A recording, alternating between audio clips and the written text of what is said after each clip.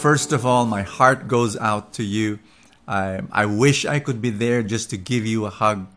And losing a loved one is always the most painful thing that we can ever experience. Any human being will tell you that, when you lose a loved one, when that person goes away, it is always very painful. So first is to admit that you're not unique. You're not, every human being will go through what you're going through. That's number one.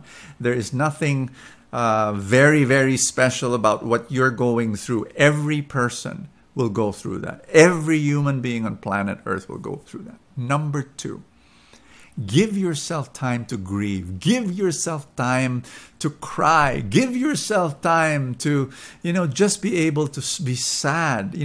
Jesus, when Lazarus died, he knew he was going to raise him up.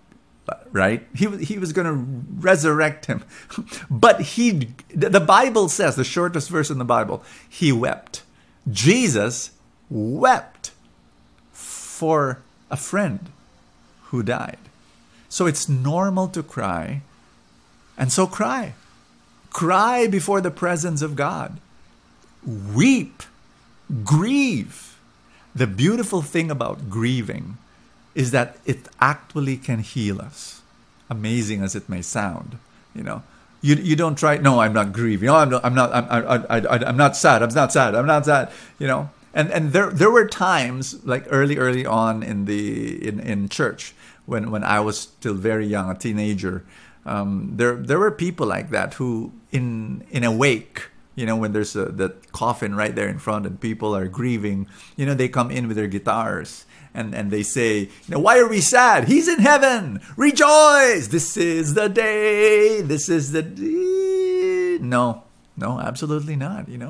We've got to learn how to grieve, because it is grief that will push us closer to God. I'll say that again. Grief should actually bring us closer to Jesus. Because of that sadness in our heart, we reach out to Him every day. And in His presence, we cry. And then we allow God to heal us. And then little by little, this is the beauty of, just being patient with yourself. It's the love of God that brings us closer to Him. And it is the love of God that heals the hurt. It's the love. But we need to allow His love to do it, Because there is a wrong grieving.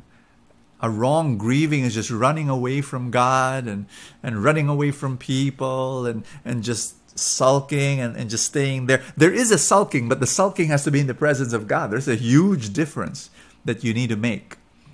The other thing I'm going to encourage you to do is start reaching out to people and to actually tell them that you're grieving, but making a decision that, look, life is not over. There are people in my life that need me. There are people in my life that I need to serve.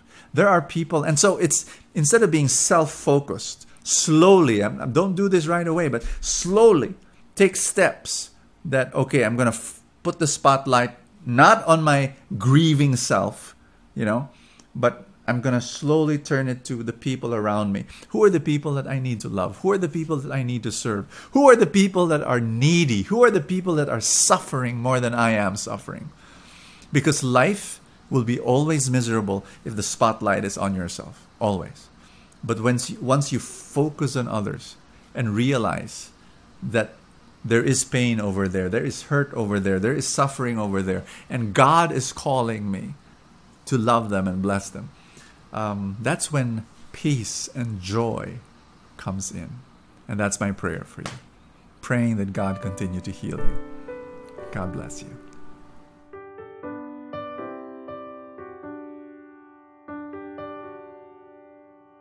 Thank you for watching Soul Food. Don't forget to like, comment, and subscribe. Send your questions over. I hope I can answer them. You can send them through video or just write on the comments section. Thank you so much. This is Bo Sanchez for Soul Food. Always crave for more.